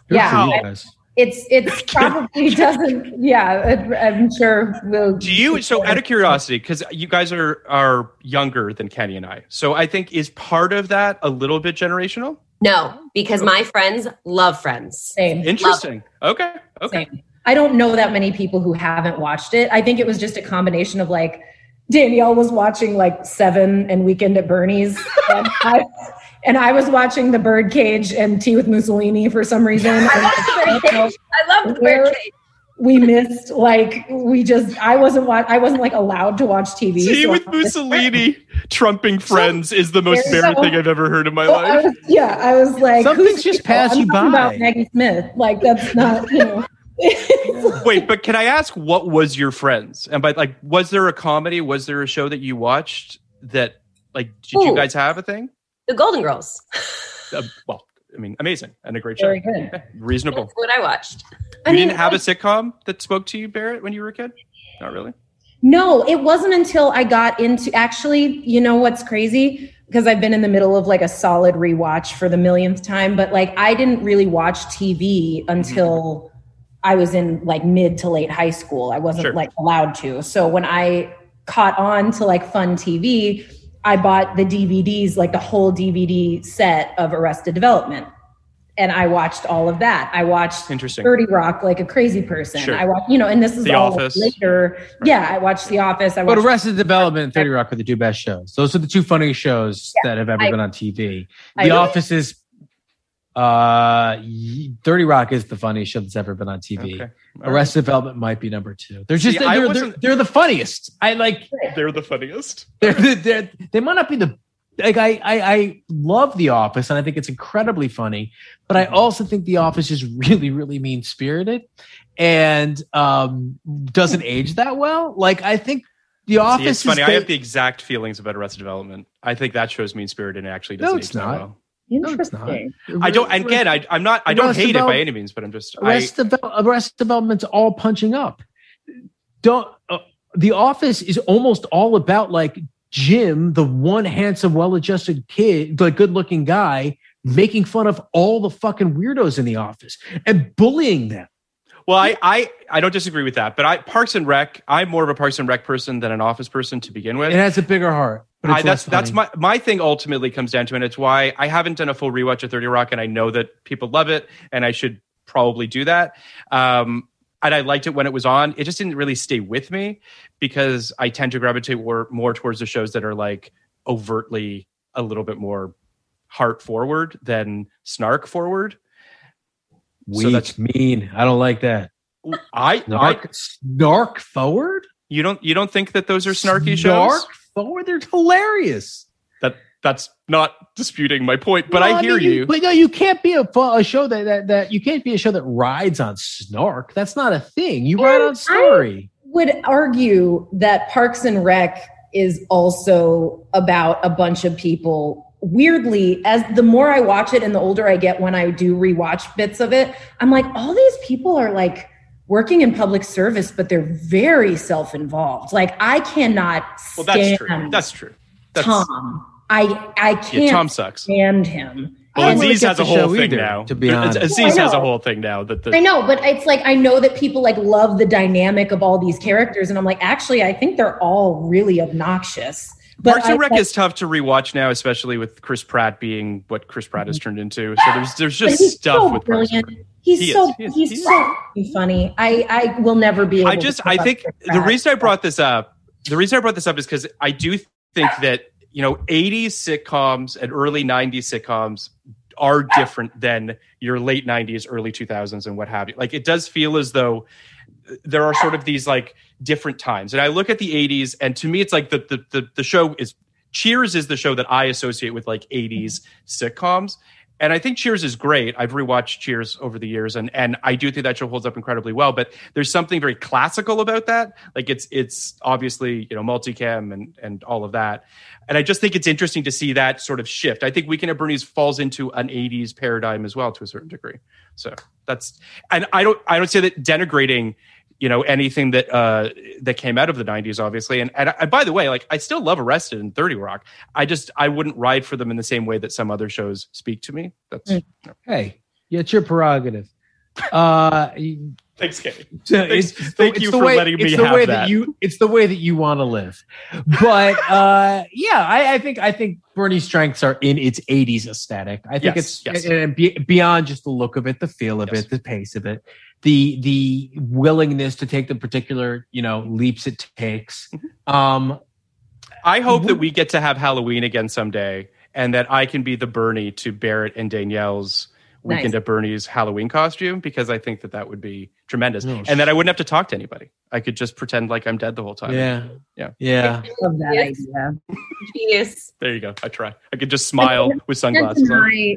That I would want to dress up like the Andrew McCarthy because it's just more my style. But I do think that like if we were to, and that's probably who we would play. I don't know. Who do you think? Do you think I would play the Andrew McCarthy, or would I be the straight man? You would absolutely be Andrew McCarthy solely for the purple Converse. Yes. You could rock Andrew's outfits in this movie so well. McCarthy. I don't know who you were pointing at. Yeah, I think I'm pointing at. Oh, sorry. I'm pointing at you, Barrett. Barrett, you are Jonathan Silverman. I'm Silverman. Really? Danielle, I've done a few podcasts with you guys now, and Danielle, you're a bit of a wild card. I got to tell you. You're a little wacky. You're a little wacky. So I don't know, Barrett. You're very self-assured. I don't know composed. if that was very composed. Yeah. I don't know how to take this, Kenny. They're both compliments, but I feel like you take them both as insults. No, I don't. As somebody who's worked with Danielle and like knows her sense of humor and knows that she is at her absolute funniest when she has no idea what, like when she's like going for it. Right. But can I also say that I feel like Jay Hayden already dresses like Andrew McCarthy in this movie? Yes. Oh. Yes. So I feel like, there's that too. Guys, this was an absolute blast, and I really thank you both for coming on. I have to say, I'm sorry for saying a lot of actors' names wrong in this podcast. What? Stop.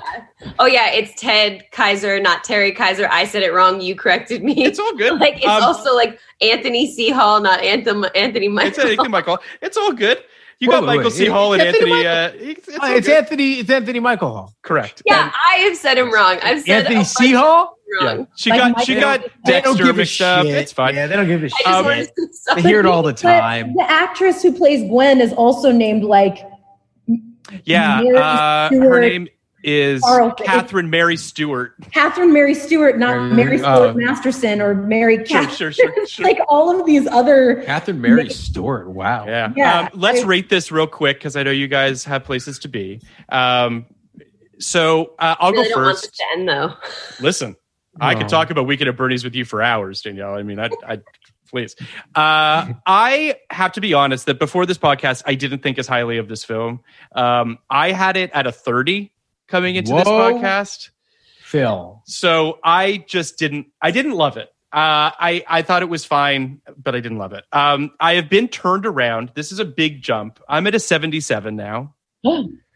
I feel like this movie is legitimately a lot better than I was giving credence to. And part of it is because I love Danielle and Barrett and my affinity for them being what it is that I've been convinced just based on what you guys had to say. I love Kenny too, obviously, but I hear Kenny all the time. So I'm at a 77. Where are you at, Kenny? I mean, all right. So I said a bunch of shit. I said a bunch of shit about it. Like, I think my review is summed up in the last thing I wrote, which was, what can I say? I loved it. Which is just like, I don't know, this fucking movie.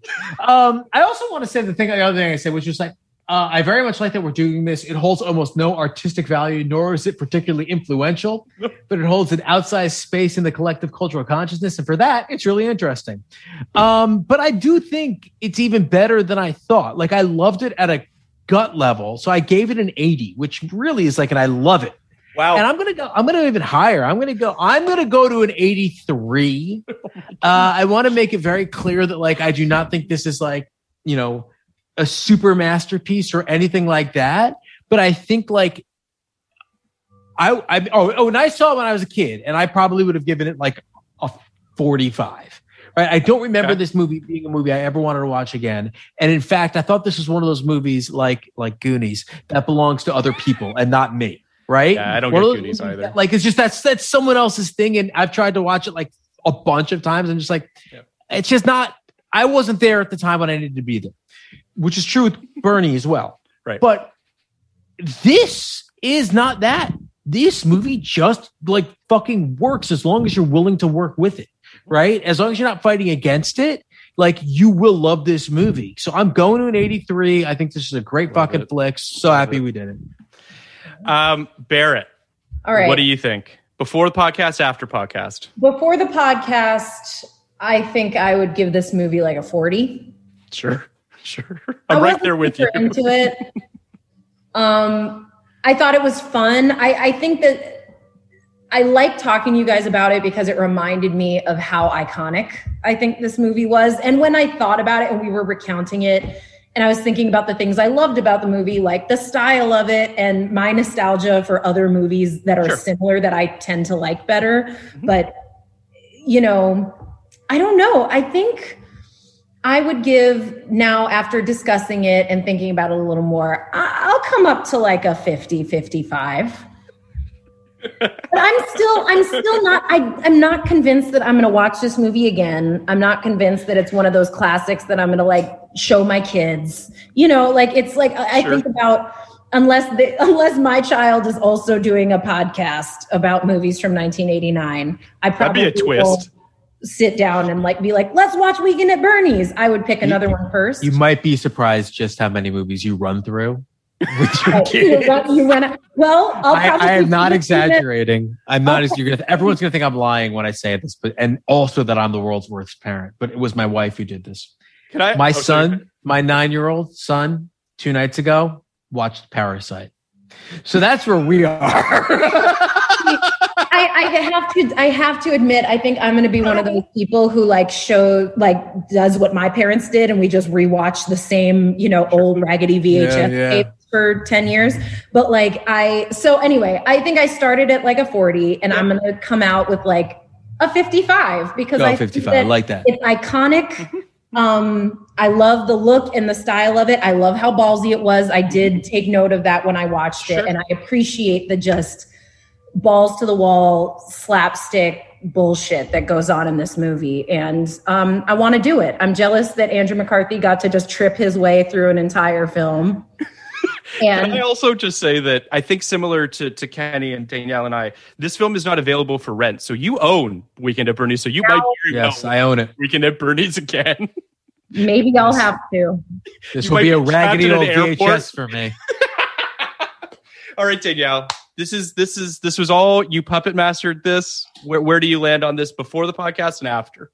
How high? I remember it was different in the past. How high can I go? Because podcast like it was 99. You go to 99 if you want. I can go to 99 still. I didn't know since this was 89. We're trying to keep it uniform. Trying to keep it the same. Keep it uniform. Yep. Okay. So I started at a 99. Best. Danielle, I love you. I love this movie. Sadly, I feel like after this podcast, I'm maybe like a 95 because you guys point out some stuff that I'm like, yeah, that doesn't work. I love it so much. I love you saying 99, Barrett just hiding. Literally just being like, I don't understand. It's phenomenal. Because I also know that, like, I get it's got issues. I understand that some things are definitely wrong with it. But every time I watch it, I'm like, I want to play this movie in the background of a party I'm having and try to be like, let's have as much fun as they're having with their.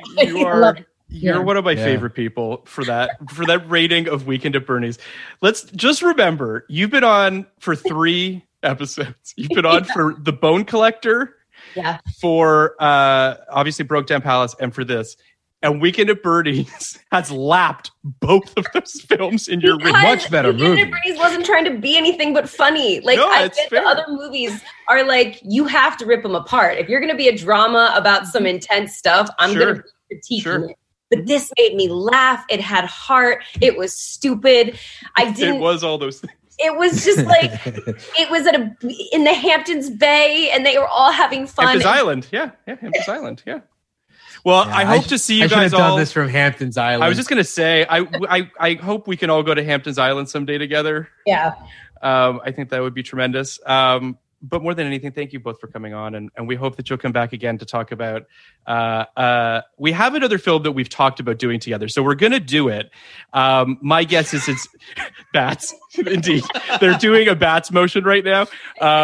So I'm going to go out on a limb and suggest that I think Bats is going to be the weakest of these. Never know. You never Bats know. Could surprise us, and I look. Can't be worse than Brokedown Palace.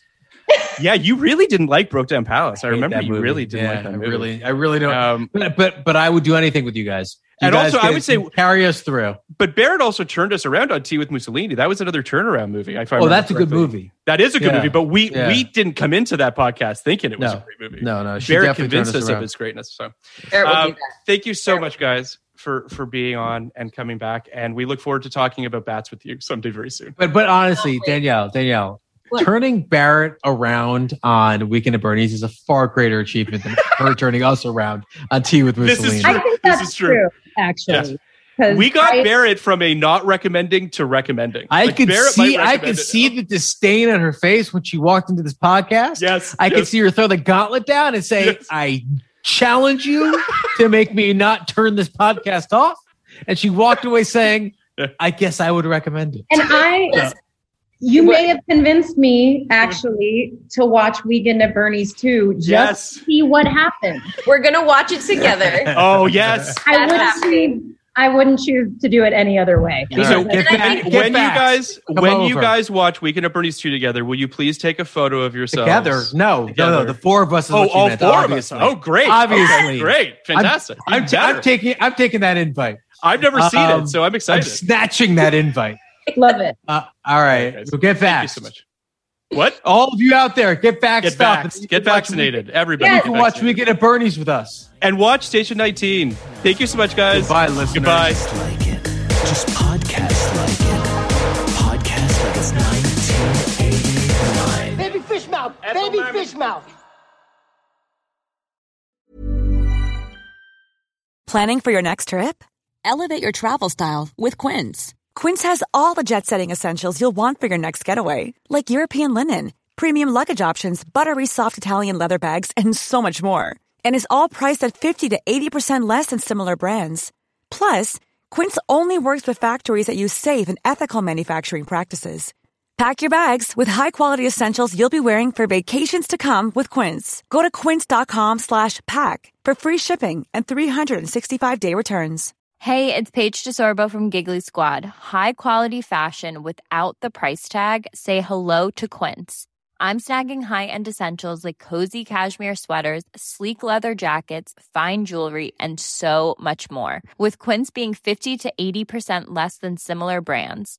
And they partner with factories that prioritize safe, ethical, and responsible manufacturing. I love that. Luxury quality within reach. Go to quince.com/style to get free shipping and 365-day returns on your next order.